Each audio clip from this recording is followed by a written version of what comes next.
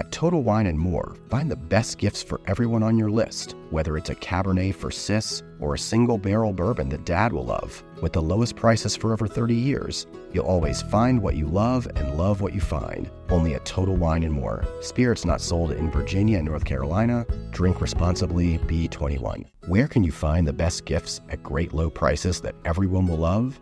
At Total Wine & More, of course. With so many great bottles to choose from, find something for everyone on your list, whether it's a Cabernet for your sis, sparkling wine for a coworker, or a single barrel bourbon for Dad. And if you need any help, just ask one of their friendly guides for advice. With the lowest prices for over 30 years, you'll always find what you love and love what you find. Only at Total Wine & More. Spirits not sold in Virginia and North Carolina. Drink responsibly. Be 21. This is Burnt Toast. I'm your host, Kenzie Wilbur, and today's episode is a repeat from deep in the archives. We're taking a short break to revamp the show, and we'll be back next January. We unearthed it today because we're in the midst of the year's biggest cookbook season. And for the show, we talked to food writer Melissa Clark, who's authored and co-authored more than 36 books. What is that like? I'll let the show take it away. We seem to expect people to be able to do everything. They have to be great politicians or sports stars, and they have to write a book. I'm just going to write a book. Sure, I can write a book. Absolutely, I could write a book. And, it was great because I just did it. Yeah. I learned by doing. This is a confessional. True life, some chefs don't show up for their own cookbooks. The hardest part of any cookbook is the proposal. Hi, and welcome to Burnt Toast from Food52.com, a podcast about what we all talk about around the stove, at the water cooler, in the office. It's what doesn't make it on the website, but what we're all talking about otherwise. I'm Kenzie Wilbur, the slightly hoarse managing editor of Food52, and I'm here with our co-founder Meryl Stubbs. Hi, Meryl. Hi, Kenzie. And our guest today is New York Times writer and prolific cookbook author Melissa Clark. Thanks for joining us. Thanks for having me. And today we want to talk about cookbooks, but specifically what it means to co-author or ghostwrite, which I think is a good place to start because to me, the term ghostwriting sort of feels like it has a negative connotation. Well, it depends. I think ghostwriting is more specifically for people who are writing memoirs, important political figures or sports figures or just important people in the world who want to make it seem as if they had written their own book. We seem to expect people to be able to do everything. They have to be great politicians or sports stars, and they have to write, which is actually ridiculous. So they're hiding the fact that they needed a collaborator. I don't do that. What I do is co-author. And so what that means is that my name is visible on the cover of the book. Everybody who opens the book knows that whatever culinary personality I'm writing with we partner together and we work together on the books. Yeah. Well, I feel like probably I would expect that when people ask you to write a book on their behalf or to co-author, your name is lending credibility. Now it is, yes. But not when I started, but certainly now. Yeah. Now, just to put it out there, I actually do not co-author any more books. It's something I'm not allowed to do being on staff at the New York Times. So my co-authoring days are over for now, at least. And Too bad, any of you who were hoping. And, I love doing it. I learned so much from it. I worked with amazing people. I've worked with David Bouley. I work with Danielle Boulud. I work with the guys from Blue Ribbon Restaurants. I worked with Bill Yassis, who used to be the pastry chef at the White House. And every time I did a book, it was like having these people as my private tutors, and they were teaching me how to cook better. Did anything ever surprise you? Oh, constantly. The most surprising thing was having worked with all these extremely accomplished chefs and realizing that all of them did it differently. Whatever it was it a roasting a chicken or slicing an onion or, putting a pot of beans on to boil? One of the things that shocked me was when I worked with Andrew Feinberg from Franny's in Brooklyn, and he salts his beans right at the beginning. He salts his chickpeas, brines them, then cooks them. And I had always been told, you can't do that. And so I started doing that. And you know what? Beans taste better when you salt them from the beginning, and they cook up just fine. It's funny. It's where did that myth? I don't know. I don't know where that myth came from. But even aside from the specific things that I learned, just learning that everybody does it differently gave me license to do it my own way. And you also probably had just this font of knowledge and technique that you could just pick and choose from, right? Yeah. Because you'd have different ways of doing the same thing from different chefs, and then you could pick your favorite. Exactly. So when I cut my onions, can we get nitty-gritty here? Yes. Oh, absolutely. Do you We like really nitty-gritty. Okay, Please. so you peel an onion, right? And then you slice it. Do you slice it around the equator, or do you slice it root to stem, right? So that's one decision, and there are different reasons. It depends on how you're going to chop it, if it's going to hold together. Choose your own adventure onion cutting. Kind of, exactly. And then if you do it that way, and then it's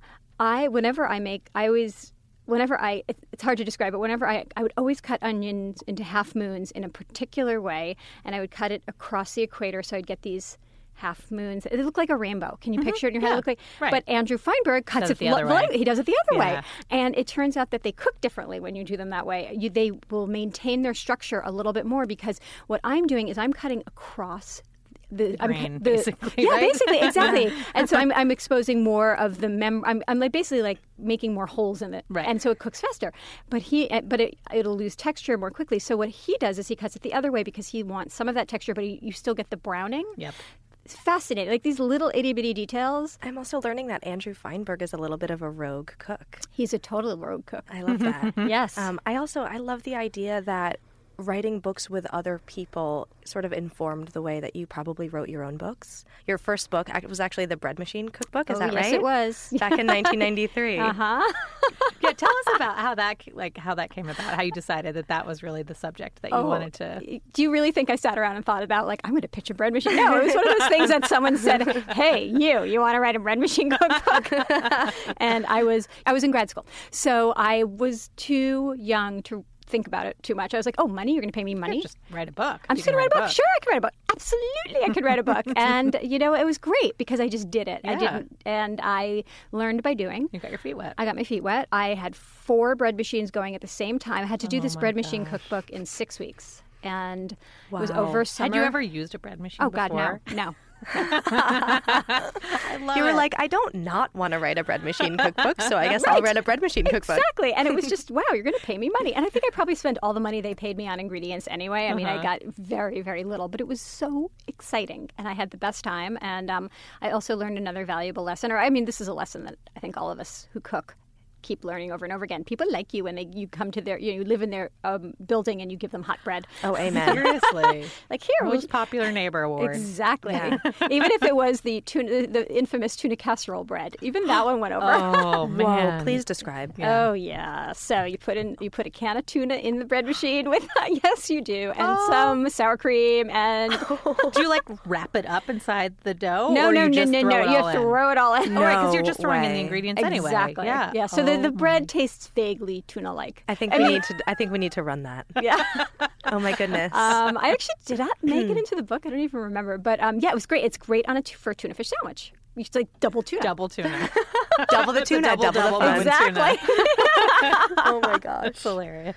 I want to know if you had a mentor or if you were mostly, you jumped in with this tuna bread and you just figured it all out by yourself. Oh my God, no mentor would take me with a tuna bread. No, I had so many mentors. I'm very grateful. There are a lot of people in my life who, supported me along the way. Very early on, I worked at a magazine called Great American Home Cooking, and I worked there for 2 years, and it never actually published. It was a magazine that was they kept retesting the issues. And so we had 6 issues, and we'd put out 6 issues, and we were testing them in the market. And it was a staff of people who used to be at Food and Wine magazine. And so these are great, talented, brilliant women and they're all women, as is often in the food world. And they really taught me. They taught me how to edit recipes. They taught me how to write a head note. They taught me how to test a recipe. I mean, just the nitty-gritty of everything I needed to know for my career.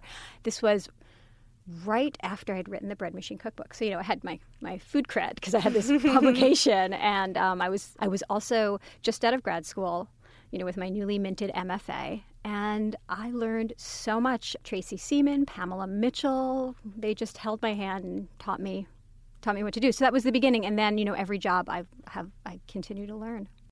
You reach for the top olive oils and invest in the best pans. But in the kitchen, how well do you care for your greatest tool, your hands? When mine take a beating cooking and cleaning, which is often, I use Bag Balm to work its wonders on my poor, distressed skin. Created 125 years ago on a Vermont dairy farm, their soaps smell great and clean hands without stripping moisture, and their fast-absorbing lotion means I can quickly get back to cooking. Treat your hardworking hands to Bag Balm, every chef's best friend. Use code FOOD52 for 20% off your order on bagbalm.com, good through 2024.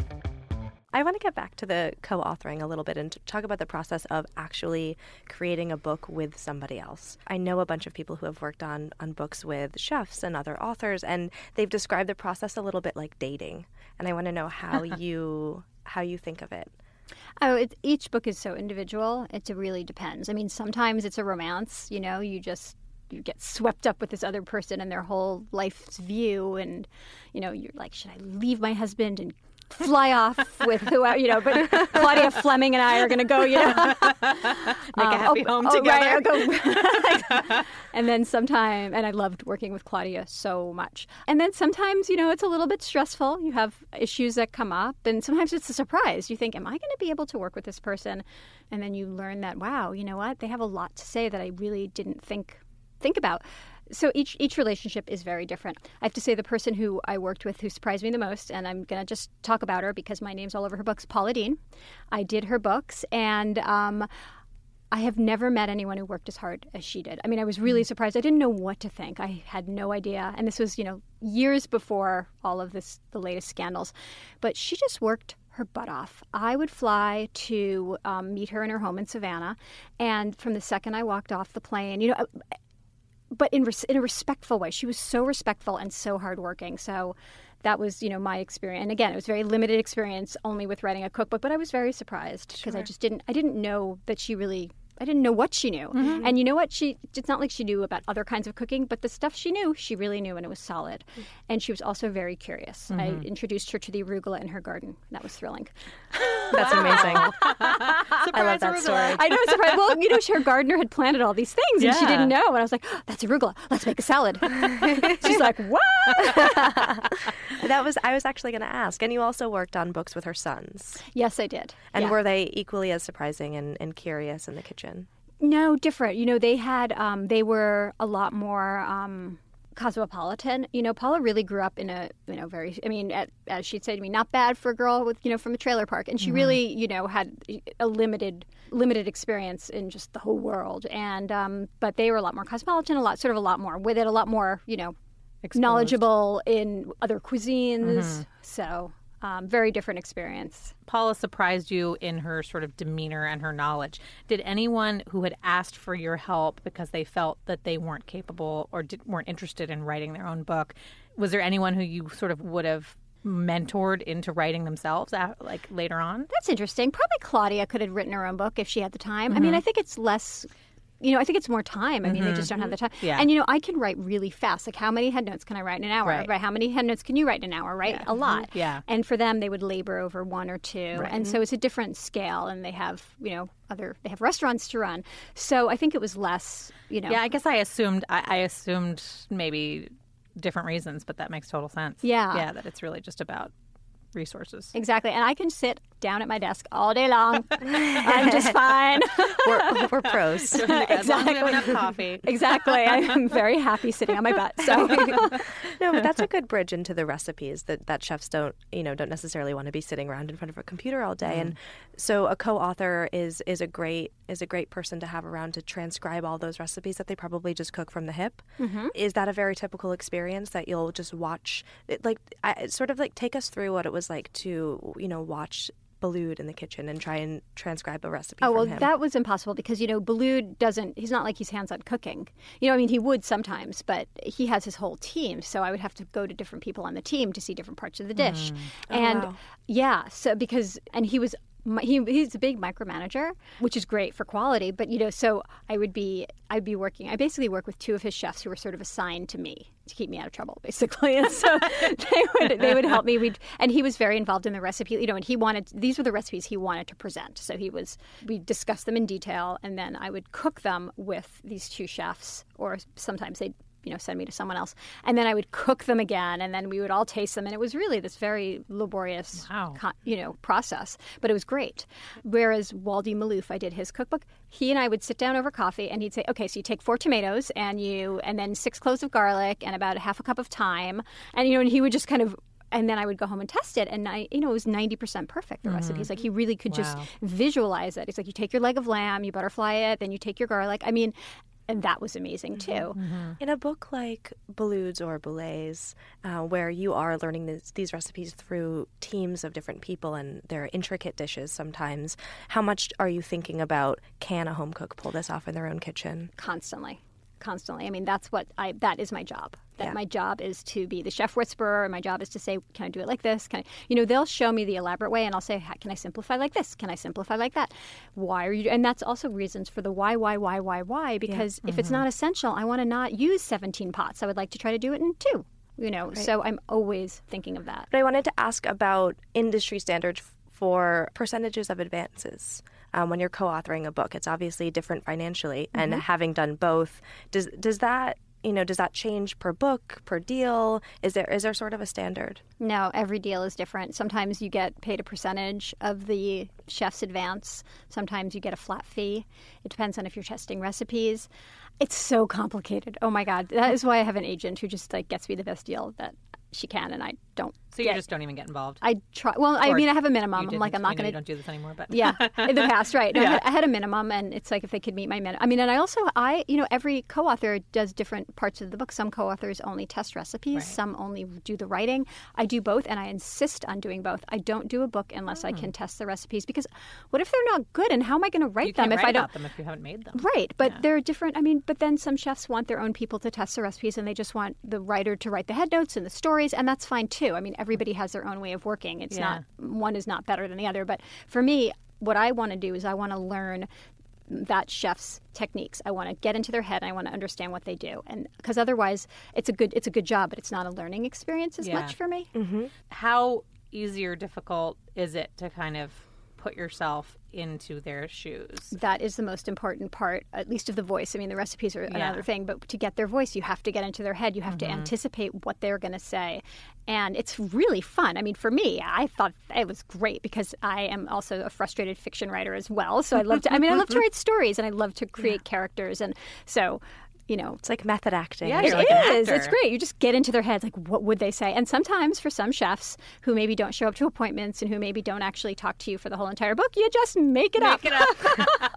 This is who you should be. Exactly. This is your best you. Exactly. This is a confessional. True life. Some chefs don't show up for their own cookbooks. Well, you know. Are there like a couple of pre-cookbook hangout sessions, let's basically dating? Yeah, that for sure. Let's get to know each other. Yeah, what are those like? Do you usually go have a meal somewhere? Yeah, you go have a meal at their restaurant, restaurant, and then they try to impress you, and they send out all the dishes, and it's fun. I mean, you're that's kind of great. ill by the end. Well, that is just an occupational hazard that you just have to, right? I mean, don't you? I'm sure you guys have had endless tasting menus where you're just like, it's 2 a.m. Have you ever been driven to tears? I have. Yes, I cried at per You se. did? I cried at per se. It was literally 2 a.m, and I said to them, I said, I really just want to go home. They said, only 5 more dessert courses. No, they didn't. Actually, they did. The waiter did. He's like, the chef has 5 more. Totally embarrassed. Wow.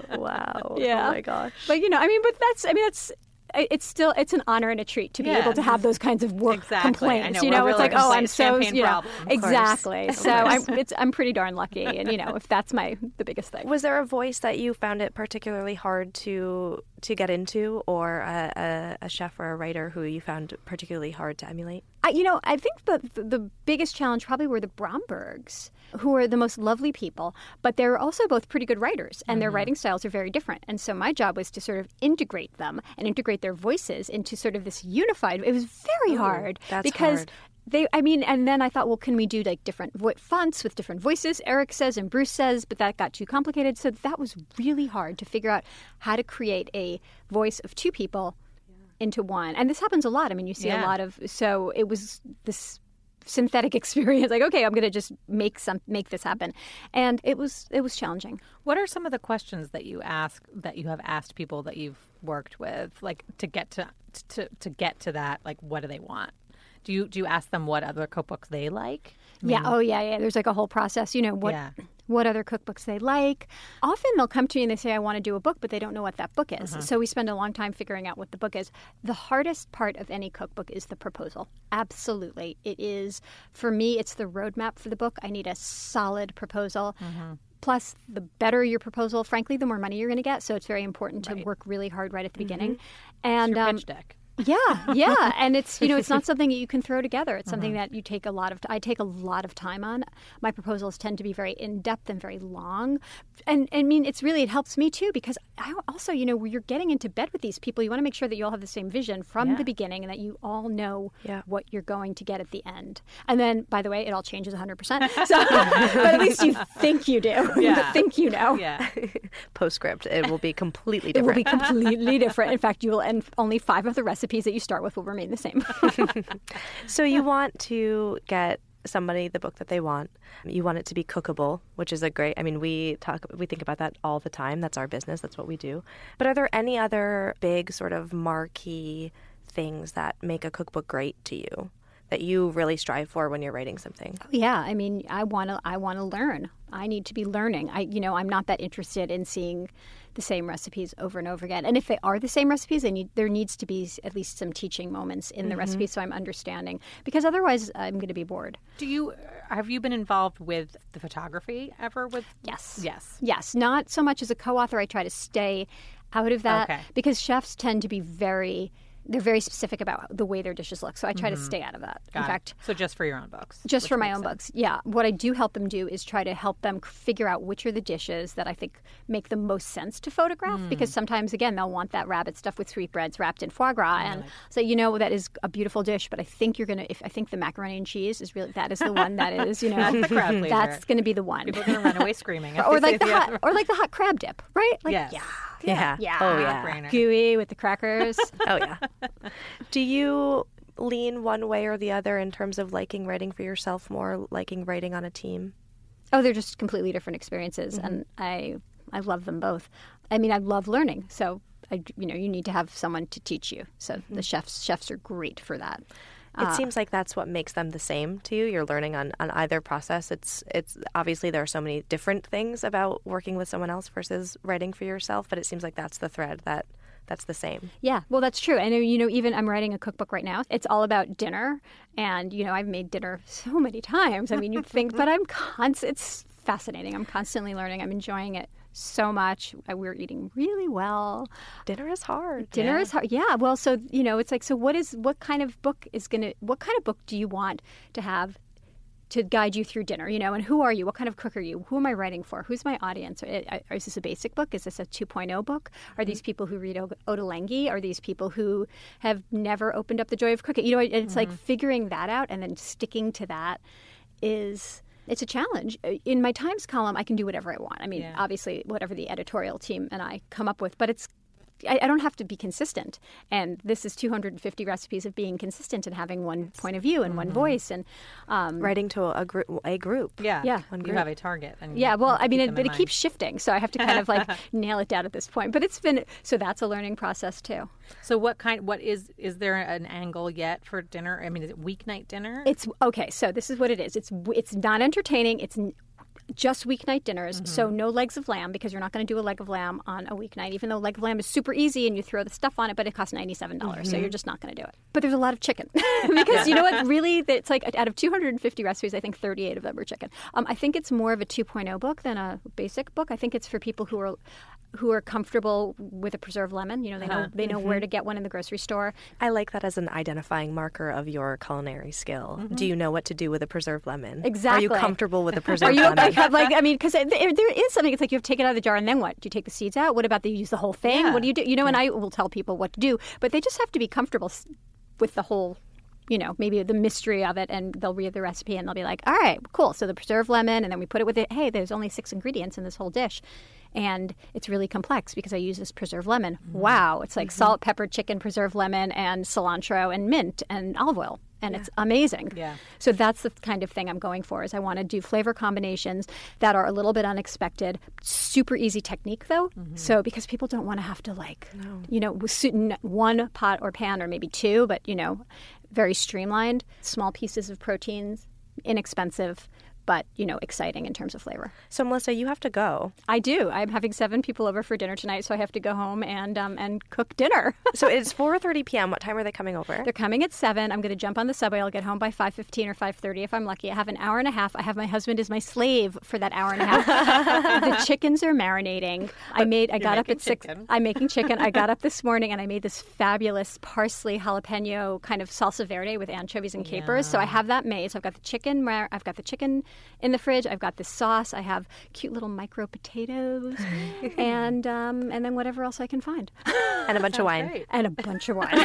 Wine's in the fridge. All right. Well, we'll let you go rescue your chickens. Thank you so much for joining us. This was so much fun. Thank you. Oh, we had a great time. So that's it for this episode of Burnt Toast. Our producer is Tim Einenkel. Thanks also to Laura Mayer and Andy Bowers at Panoply.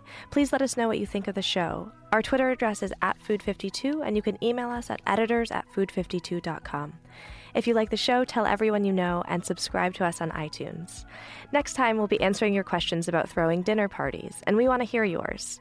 Email us, tweet at us, or even better, record a voice memo on your smartphone and send it our way for a chance to be featured on the episode. For Melissa Clark and Meryl Stubbs, I'm Kenzie Wilbur. We'll talk to you next time. Thanks for listening.